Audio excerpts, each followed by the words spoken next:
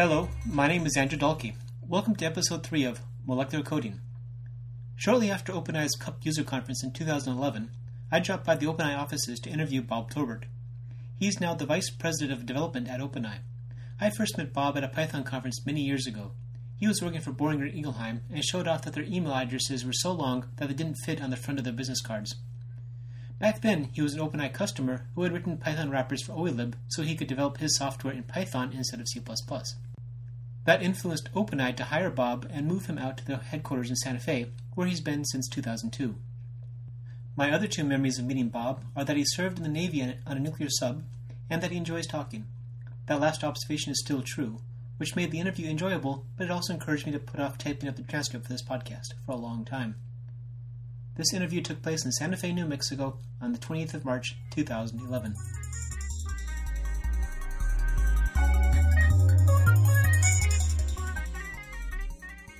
So welcome to another edition of the Molecular Coding. I'm here with Bob Tolbert at OpenEye, and I wanted to talk with him about software engineering and cheminformatics, especially software engineering at a company that develops cheminformatics software.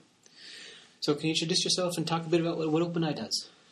Yes, I'm Bob Tolbert. I'm the VP of Development at OpenEye. OpenEye writes tools for cheminformatics and molecular modeling, and we sell both toolkits and applications. A big part of our business is the fact that we sell toolkits and both across cheminformatics and modeling, etc., in C++, Python, Java, and C#. So one of the things I wanted to start off with was talking about the toolkit development.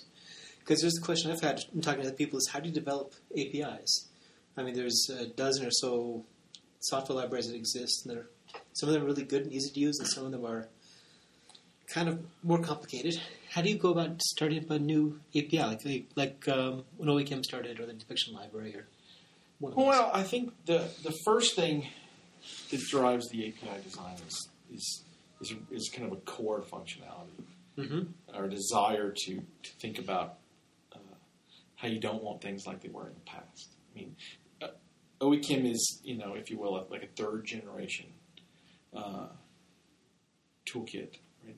If you think of things that maybe even predated Daylight, our first generation, and OElib was a bit of a second generation to trying to use object-oriented stuff, but in a non-abstract way. A lot of the design of OEChem was done to prevent the sins of the past, to avoid things like leaky abstractions.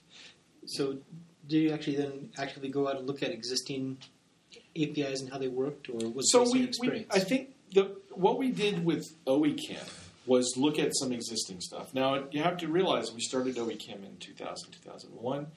C++ and template support in compilers was relatively new, and there was a decision to do C++ and do it right. Again, some of the things we wanted to avoid were a molecule object that had too many member functions. It was kind of overwhelmingly large and bloated. To use templates not for template's sake, but where they make sense for things like predicates and iterators and other things. To remove as much as we could of things like internal implementation from the API. Because if you let those abstractions leak out and people start using backdoors, you're stuck and you can't change. This was a fundamental flaw in OElib. And in fact, the OEChem API went through, I would say, a year and a half of real argument and real, let's try again, and real throw it all away and start over. Because it was a clean slate, to some extent, from the API point. What's going to be in a molecule? What's going to be in an atom? Do molecules own atoms, or do they just know about them? These kind of things were all core decisions. And then the API, we're going to use C++. We're not going to expose STL iterators and things like that. We're going to use our own iterators and make them work the way iterators should work. And once you build that core, then 10 years later, if you want to go design a new library, you can still use that same philosophy to design the next API, right? So if I want to design a new API for Depict or a new API for a new library, we can go back to those design principles. And there's enough people here now who are bought into those principles that you can get a group of people together and say, okay, let's talk about this new design. And, kind of works through argumentation and experimentation, and even some things that we've done very recently. We did it all. We wrote it all up. We made it all work. We used it for a while. We started writing examples and go, this doesn't feel like OEChem. It doesn't feel right. So would the depiction library rewrite be like that? And that's one of the things we've done, is that because the very original API was kind of something that was a bit put together out of other pieces, it never felt quite like other things. In the rewrite, what we were trying to do is manage completely replacing the underpinnings so that the pictures are better and more flexible and can leverage a lot more stuff that we know how to do now, but not make the API so drastically different that people didn't know what to do. Right? But then when we got it mostly done, we said, well, this is great. We fixed the pretty part. We've made better pictures. We can but we've still got this kind of not great API that we're expecting people to learn something new. So they're going to have to learn something new anyway. Mm-hmm. We might as well bring them all the way and say, well, they're probably already an OEChem user. To use this, they have to be. So why not push it further down the road of making it feel like it belongs as part of that group and further break the tie to the previous API? And I think that that's something that's still a work in progress, but I feel like we're getting closer to doing that. So when you do the API development, then you're saying you build other tools that are based on the API internally for internal use to try it out? And then I think you can't really know if an API is great until you write the documentation and you write the examples and you try to explain how to use it to somebody else. And when you do that, before you even actually show it to somebody else, it's the act of explaining it to yourself while you're writing that documentation or writing that example. You find a hole or a flaw or a wow, I have to do these three things in the right order or it doesn't work. Is that a good thing? Or why do I keep cutting and pasting these 8 lines into every example? Why is that not a single free function that does those 8 things in the right order every time without me having to worry about it? So that explains some of the evolution of the toolkit that I've seen over time, such as the higher-level functions for assigning aromaticity appropriate for smiles versus... Yeah. Because I used to go to the website and grab those 8 lines and paste It's a lot of that stuff. Depiction used to have this kind of set of standard things that you had to do. It was boilerplate. You could copy it out of an example. Mm-hmm. Or you could just write a function that did it. A lot of users wrote that function and, made it and called it themselves. We just added it to the API. And now we have some very high-level functions that do that. The important thing is to not only write the high-level functions because of the stuff that people have.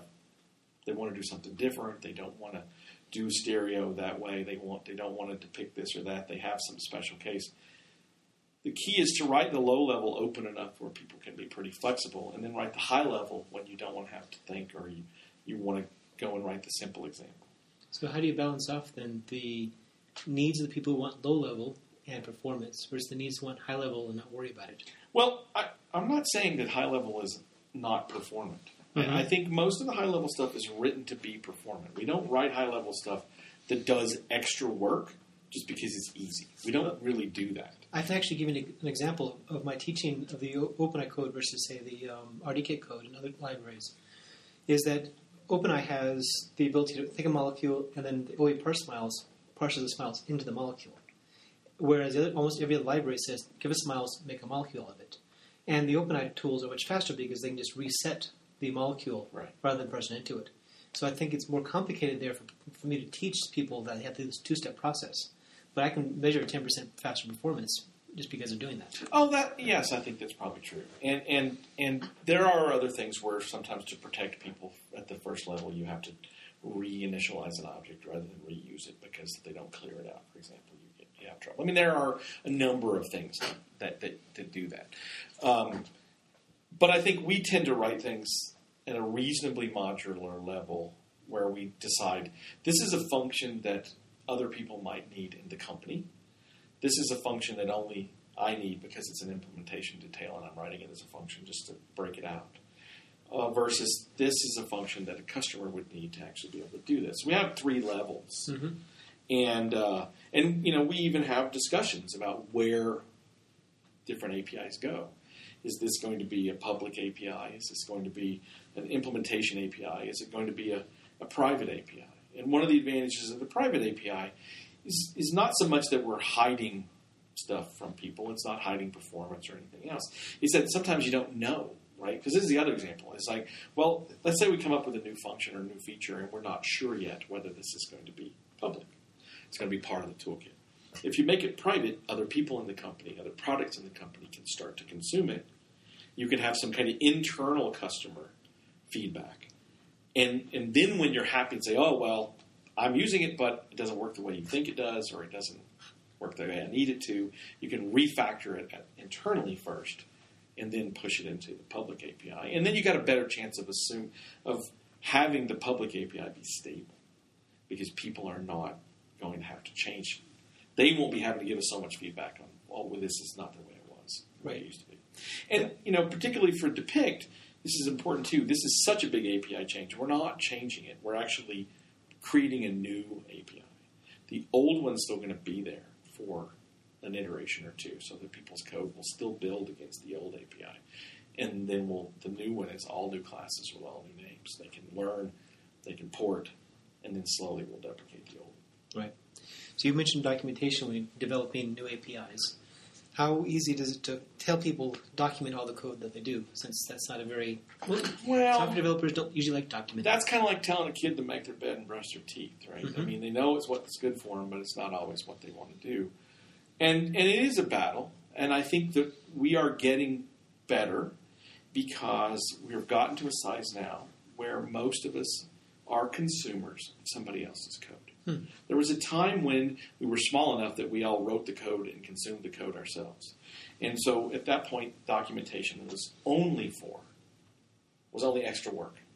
But the minute you, as an internal customer, say, I want to know how to use this library that I didn't write, and you have a choice between digging through a header file or opening up, a Python wrapper in an editor, or going to the documentation, and you realize, holy moly, I can go to the documentation, there's the function, there's an example usage, I can even cut and paste this code into mine as example code and move on.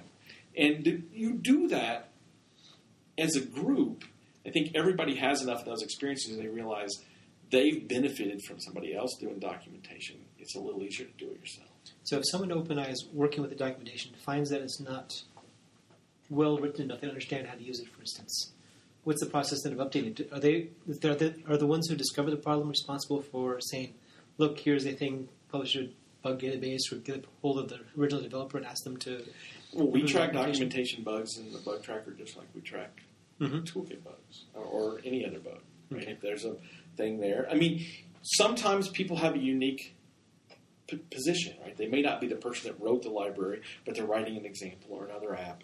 It shows up something particularly interesting about it. Well, they can go do it, and they can and they will do that because they just have a unique view of this particular thing. It doesn't always necessarily have to be the person that wrote it that understands how to explain it. Right. But I think as a group, we've been pretty happy and pretty successful at doing, I think, a decent job. It's always get better. We're starting to get decent feedback from customers in the last couple of years that have noticed that we've made it better. And of course, anytime you get positive feedback, that reinforcement makes it easier to go and write the next amount of documentation. We get to the point where now we have too much, and people are unhappy that it's too much, and right. You can't make people that happy. And I think the other important thing is you have to find a format that is a very low barrier to people doing it. Mm-hmm. Right? If there's technical problems with writing documentation, right? They don't want to learn. We used to do it in LaTeX and we used LaTeX to HTML to generate the HTML, and then used PDF and went to PDF for the PDF version. And that was great if you knew LaTeX. And if you didn't know LaTeX, it was bad. Mm-hmm. And if you didn't want to know LaTeX, it was really bad. And I agree too that you spend all day working on code and dealing with the C++ compiler to have to then spend your documentation time dealing with the LaTeX compiler. Mm-hmm. It's pretty annoying, and so I kind of agree with that. But most cases, when people want to complain about these things, the easiest thing to say is, okay, well, find me a better solution And if it works, then you can win, and we'll do that instead. So are you still using LaTeX, or have you switched to something else? We've switched to the Sphinx stuff. Sphinx. In fact, the previous iteration that used LaTeX was based off the then standard way that Python did their documentation, because I always thought it was pretty useful. Mm-hmm. And when we went looking for a replacement for LaTeX, which wasn't just because of LaTeX, the LaTeX to HTML protocol was getting pretty long in the tooth, and no one was using it anymore, and the results were kind of ugly by modern standards. I said, well, let's go look and see what Python's doing. And this was a couple of years ago when Python had switched to Sphinx, and their documentation just looked that much better. It did. And you go look at Sphinx, and it's somebody who finally managed to take restructured text and make it usable and not yucky and actually almost fun to do. And because it's fun because the results are so awesome, right? They look great. Mm-hmm. And so we just kind of went down that path. And I think people are still not happy with having to learn a new language, but if you complain about learning restructured text, then I don't know what else you expect it to do except, speech recognition. There's nothing easier. You should recognize quill, ink, and paper. Right. Well, people wouldn't want to necessarily probably do that either. And I'm not saying it's not a hard problem, right? But it is worthwhile, and we get enough good feedback from people that they recognize that documentation is useful. Well, what I find interesting about OpenEye is that it's there's people doing the sales and support, and there's developers, but you don't have, for instance, someone specializes doing documentation or someone specializes doing QA. I think that's pretty unusual for a software company. Well, it probably is unusual, and it won't last forever, mm-hmm. right? At some point, we will have a full-time QA person. I think as it is now, that's not a very happy person. And I think at some point, QA probably has to evolve.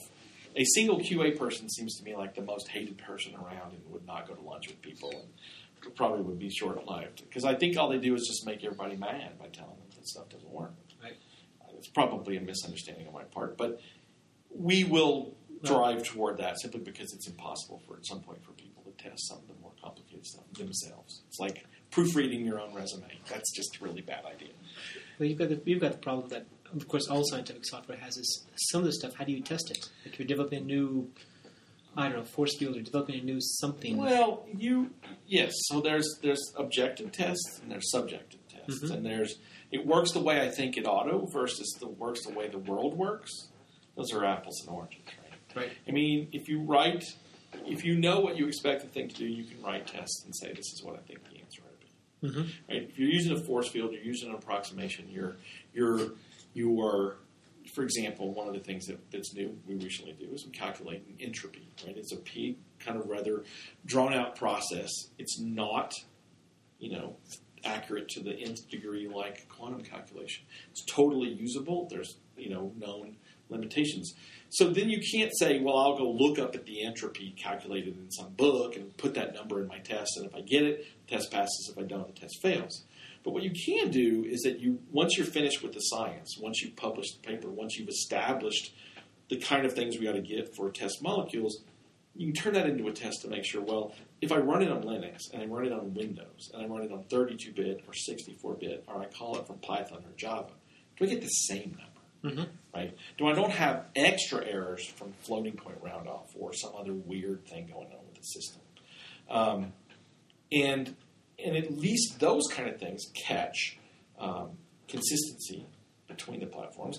And in 6 months from now, when somebody goes and changes one of the moving parts, we suddenly start getting different answers because they've changed the optimizer, or they've changed some other, low-line code. Or it could be even, changing something in OEChem that changes the chemistry model that affects the force field parameters and therefore different answers. Well, you need a test to catch that, right? You don't want to be surprised when suddenly the entropy calculations are different for a reason that has nothing to do with that end of the spectrum. So have you then developed a bunch of, regression tests to say, here are all the tests with these validation tests, that when you update a new compiler, update the OS, you then run through other stuff? So we have them. We have it in C++. We have the lion's share are actually in Python, mm-hmm. because that's the consumer API. It's the easiest way to write tests. It's the lowest barrier, again, to people who want to write a test is to be able to go and do it in Python. But we also have them replicated as well in Java and in C#. There's not as many, I think, in those yet as there are. But because then you still need to test, when we wrapped the C++ into Java, does it work the same way as if you wrap it into Python or Java from C++? So, and again, you at the life cycle of a software package that's shrink wrapped and put on the shelf versus the speed at which we come up with new science and try to put it out. The testing is done in parallel with the documentation and done with the development and done in parallel with the science, right? Mm-hmm. And every bit of test code you write is code that's not writing the algorithm. And so it's a balance that you have to make sure that you do both, right? But I also think most everybody here, anybody that's older than a certain age that didn't start working out with automated test suites, has to come to the realization that this is a good thing. And they come to that because it saves their butt one day, right? They put in this test or somebody else puts in this test and they don't. And then they run something and all of a sudden the test fails. They go look at the test failure and they're like, oh, wow. I didn't even have to debug this problem. I made an error.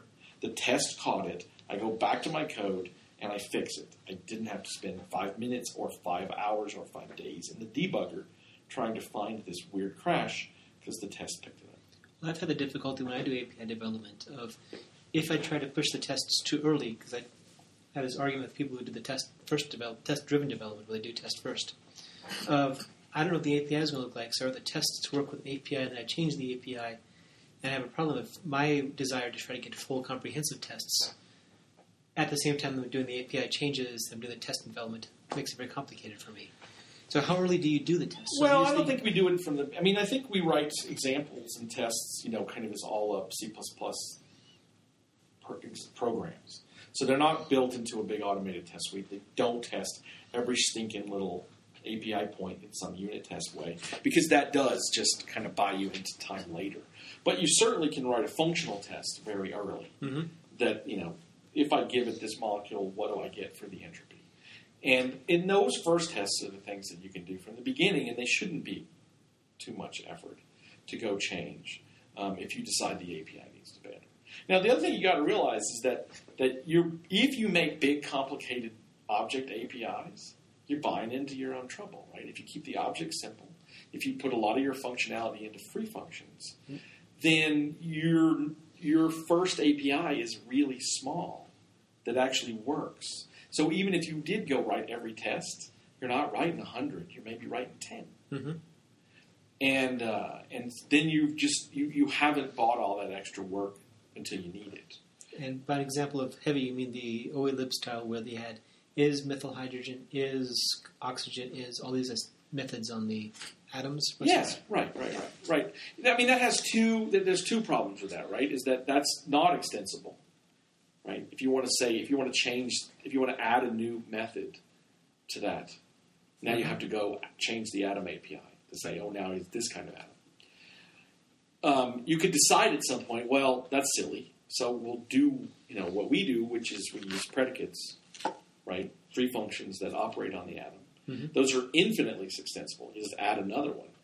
The worst case is when you add a bunch of stuff to the atom API and then decide it's gotten too big, and so now you start having predicates, and now when people want to do something, they have to decide, is this a member function or is this a free function? Right. Where do I look?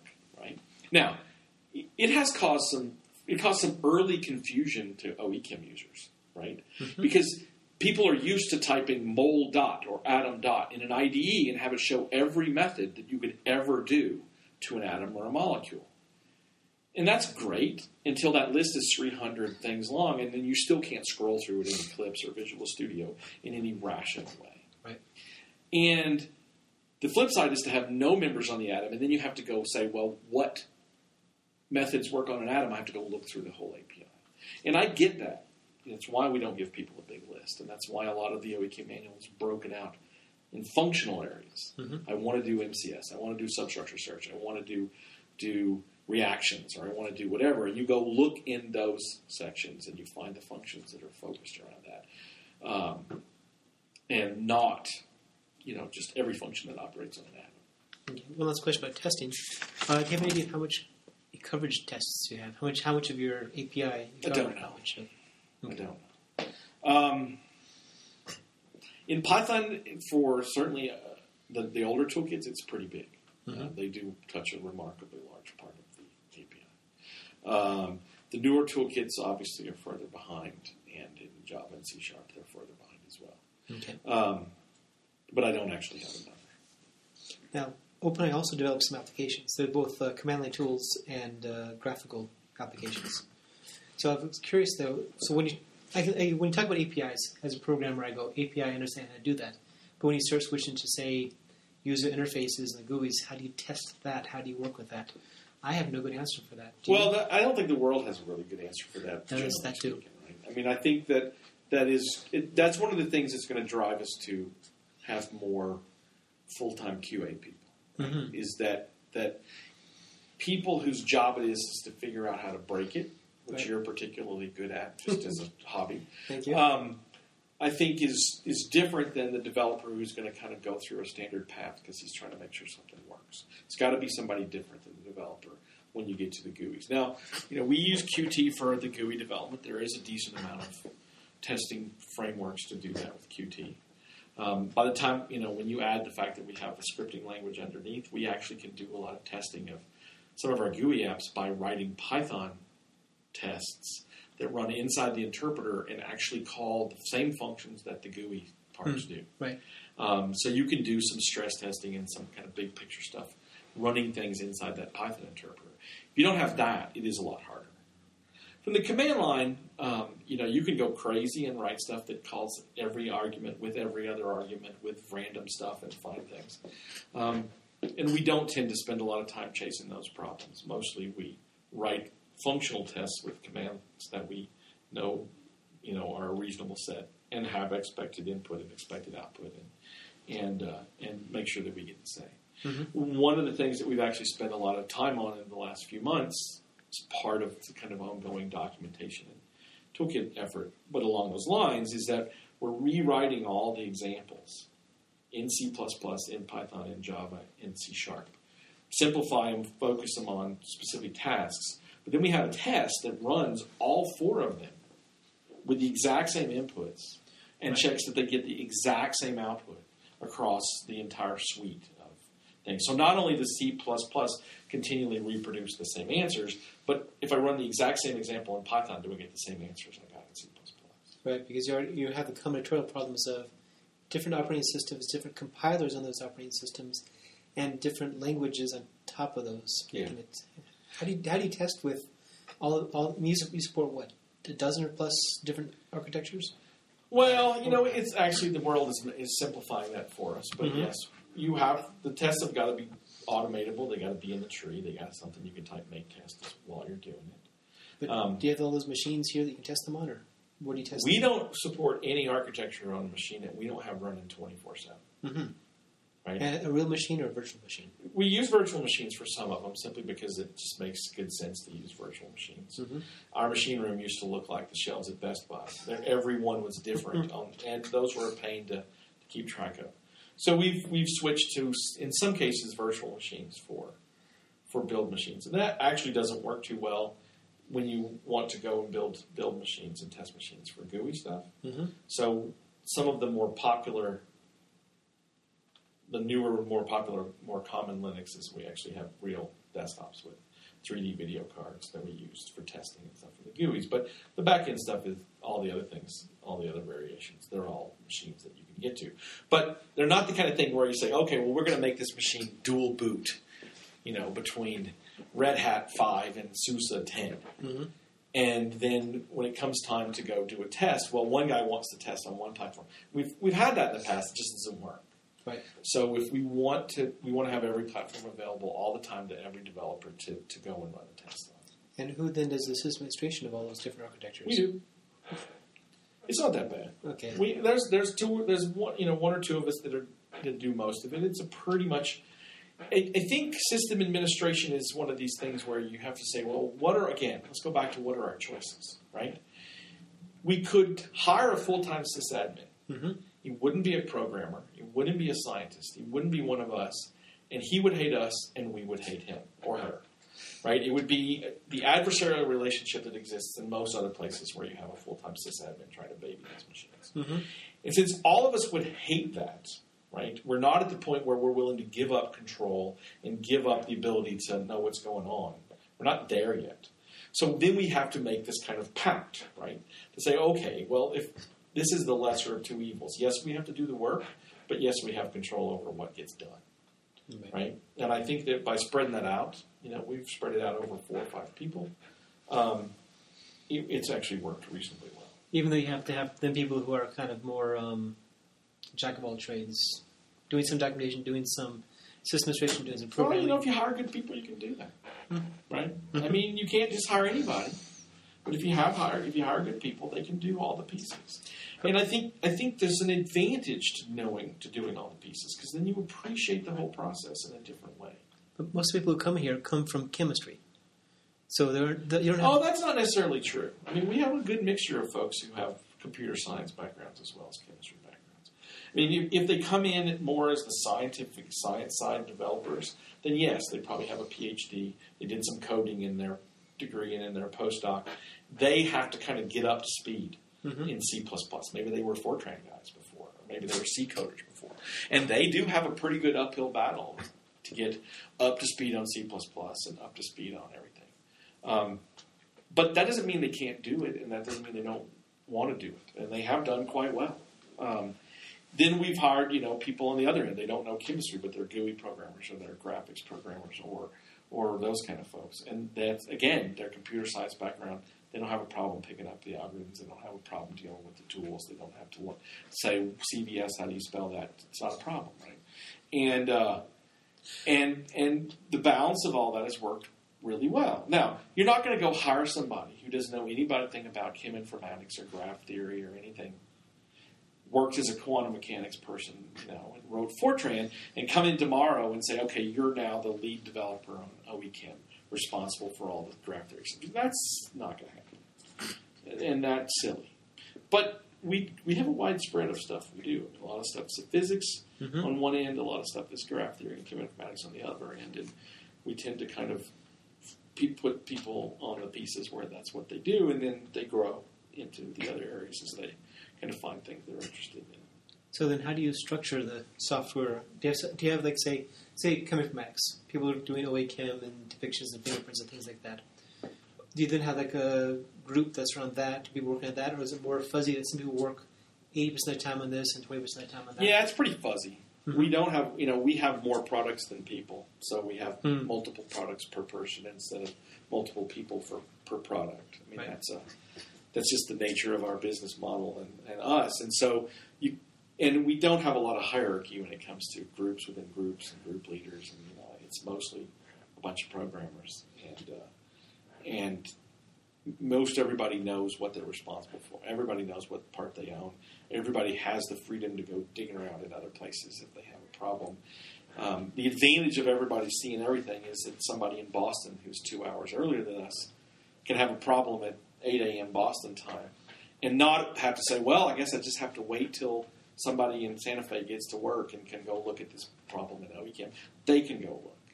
Now, if it's a core algorithmic thing, they're not going to just check it in without checking, but they're capable and totally able and empowered to go and say, oh, well, here's the problem. And then the person here who's ultimately responsible will just come to work and find an email in their inbox saying, here's what I did, here's the crash or the bug or that what doesn't work, and here's what I think is the fix. Mm-hmm. Is it okay if I check this in? And this sort of corporate culture start from when OpenAI first started, or was this something you had to work at to get to? I think it's been here the whole time. Okay. I mean, it is a little bit different in the very early days, right? It was one product, one person, right? Each person that came to OpenAI came to do that thing. So Joe Quirkery came to do Vita. Mark McGann came to do Fred. Matt came originally to do Omega. And so each person kind of managed their own piece. That lasted for a few years, but at some point the number of pieces outgrew the number of people. Mm-hmm. The number of ideas didn't require us to hire somebody new. We had the ideas in here. We needed to go do it. And then we started, coming up with these are the things we want to do now and what we want to do in the future. what kind of people do we need to bring in to do it? But I think the culture of everybody being on the same page and part of the same team is driven mostly a lot by culture. It's also driven a lot by the fact that we manage everything kind of together. We don't have a separate Git repository for every little piece that one person owns and no one else has any write access to, and you have to go cherry pick it. You have access to everything in one spot. But if everyone manages everything, how do you manage, say, the relationship with the customers? Is it anybody can free to talk to any of the customers, to the information they want, or do you try to put that through one person? So I think we're pretty open to talking with customers. Mm-hmm. I think that you have to balance letting people talk to customers only to the extent that it becomes a distraction that prevents them from getting work done. That's usually never the case, right? And I think everybody here knows what they know and what they don't know. Mm-hmm. So I really don't have any fear that I have somebody's going to go talk to a customer and tell them something that's completely wrong and set a bad precedent. I think that's just not a problem. Most people know what they know and what parts of the code they understand and know who to ask if they get a customer request for something that's different. And how much of the direction of OpenEye is based then on direct customer feedback versus where you all think the science is going to go for the future? Well, I think the science direction is driven a lot by Ant and his desires and his ideas and what he sees as the future for the industry and for us. And so no macrodynamics. So, well, there's a lot of things, right? Until they have a proven place in our portfolio, we're not going to do them. Mm-hmm. But, if you'd asked anybody in this company 5 years ago, would we have a fingerprint toolkit or all the 2D we have, the answer would have been a resounding no. Are you kidding? We now have a significant investment in 2D. Mm-hmm. Not because, anything other than the fact that we've now come up with, I think, some reasonable ways to actually put it to work alongside 3D, not instead of 3D. And now it's an important player as part of our tool set, and not just something because somebody said, "Can you guys do this?" Right? We have use for it. And I think that's really the important thing is that because we have a pretty close relationship with a lot of customers, right? It's not that we go looking for questions. It's not that we say, well, we have this idea for this new product. What do you think? It's almost that we have a constant back and forth from our user group meetings and other things where, we could come up with an idea but have to realize, oh, well, I talked to so-and-so at last year's Cup about that very same thing. Now, they asked me. I came to the same conclusion. Now I've got this. Maybe this is something we should do. Right? And that tends to happen an awful lot. So is Cup the most important way to keep in touch with the users, or what the future is going to be for the users? I think it is. Mm-hmm. I think we do get a decent feedback via support from different things. But people are funny about that. Some people love writing support, and we hear from them regularly. Some people don't want to ask ever. They just want to figure it out for themselves, and they suffer in silence, and we don't always know. We do spend a lot of time on the road, mm-hmm. a lot of time visiting customers. And those are also opportunities for people to say, I had this problem 3 months ago, and I never could make it work.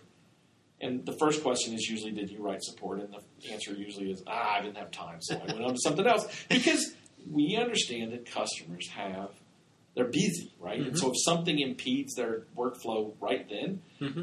they're really good at working around it, either using another tool or doing another job or just going to do something else on their to-do list. And spending time writing up a bug report and sending it in is usually not high on their list, and I totally understand that. Because we're probably all guilty of that with some other product and some other piece of tool that we use. But nevertheless, I think it is an important avenue for us to hear from people when things don't work. Mm-hmm. We do occasionally hear from people saying how great something does work, which is nice. Cup tends to be more of those opportunities because customers can talk and customers can. You see a customer give a talk, and he uses all your tools, and you think, holy moly, this is why I work here. Because they went and took a tool that I wrote and turned it into something that I never thought of and got some great utility internally. And in fact, one of the things that we find, which is an important part of the toolkit perspective, is that it depends on the company, right?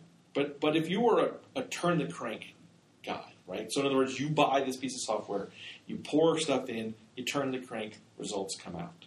Right. At some point, in some big organizations, and this is a corporate culture thing from our customer sizes, right? That boss could say, well, what value do you bring to this equation, right, to them? You're just turning the crank. I could hire a cheap person to turn the crank. Mm-hmm. Toolkits give people the ability to customize things in a way that a canned-up application doesn't. And by customizing things, coming up with a new workflow, coming up with a new algorithm, combining multiple algorithms in a way no one's ever really done before, is a way for people to show why they're part of the equation as a customer side, right, and show why they're adding value in the eyes of in actual workflow of that company, differently from just a turn the crank application. And some people really like that. It's a control thing for some people. It's because they have always been a software developer because they're working informatics thing. But it also is that at the end of the year, you can say, I did this. I built this thing no one else has. It solved particular problems, or it found particular leads, or it somehow or other, did something that I couldn't have done otherwise. And that doesn't hurt if customers are happy because they are progressing and advancing in their own company. And that's a good thing too, right? Okay. So I'm going to end up with, how did you get into this field? How did you get into the field? I know you started off working on a nuclear sub, and then you came into chemistry, and then software development. How did you end up in Santa Fe, New Mexico? Well, you don't have enough time for the whole thing. It's just a short version. It's a very weird path of getting out of the Navy, following an old professor who was in Idaho, realizing I was a danger to myself and my fellow man if I worked in a lab, switching to theoretical chemistry, and then landing at a pharma company doing this stuff because somebody had to do it, and kind of growing into chem informatics and C++. And it's a weird thing. I was a customer of OpenEye before I came here, and I don't really know to this day how I managed to kind of work this weird path. Well, I remember you did the Python bindings for OpenBabel. Oh, yeah. Right. Yeah. Which became OpenBabel. Right. Yes, I was a very early Python programmer, mm-hmm, because I was an even earlier Perl programmer. Mm-hmm. And in grad school and again in my first job, I wrote a Perl program that I couldn't read 6 months later. And that was the last Perl I ever wrote. I switched to Python. At the time, there was no OElib. There was no nothing else. I had to write my own everything. Right. And we don't even think we had daylight at that time at that company. I didn't have access to anything. So I wrote my own little set of tools to do some stuff that needed to get done. But after a while, I kind of got tired of that and wanted to use somebody else's right tool, and kind of grew from there. But I knew I was going to be doing it in Python no matter what else mattered. So I think the Python stuff is what got me here. It's not what's kept me here. So. And so the Python and doing chemistry is what took you all the way to Santa Fe, New Mexico. Yeah, well, I guess that's true. And maybe the scenery too? Yeah. All right. Well, thanks for the interview. And thank you all for listening to another edition of Molecular Coding. Cue music.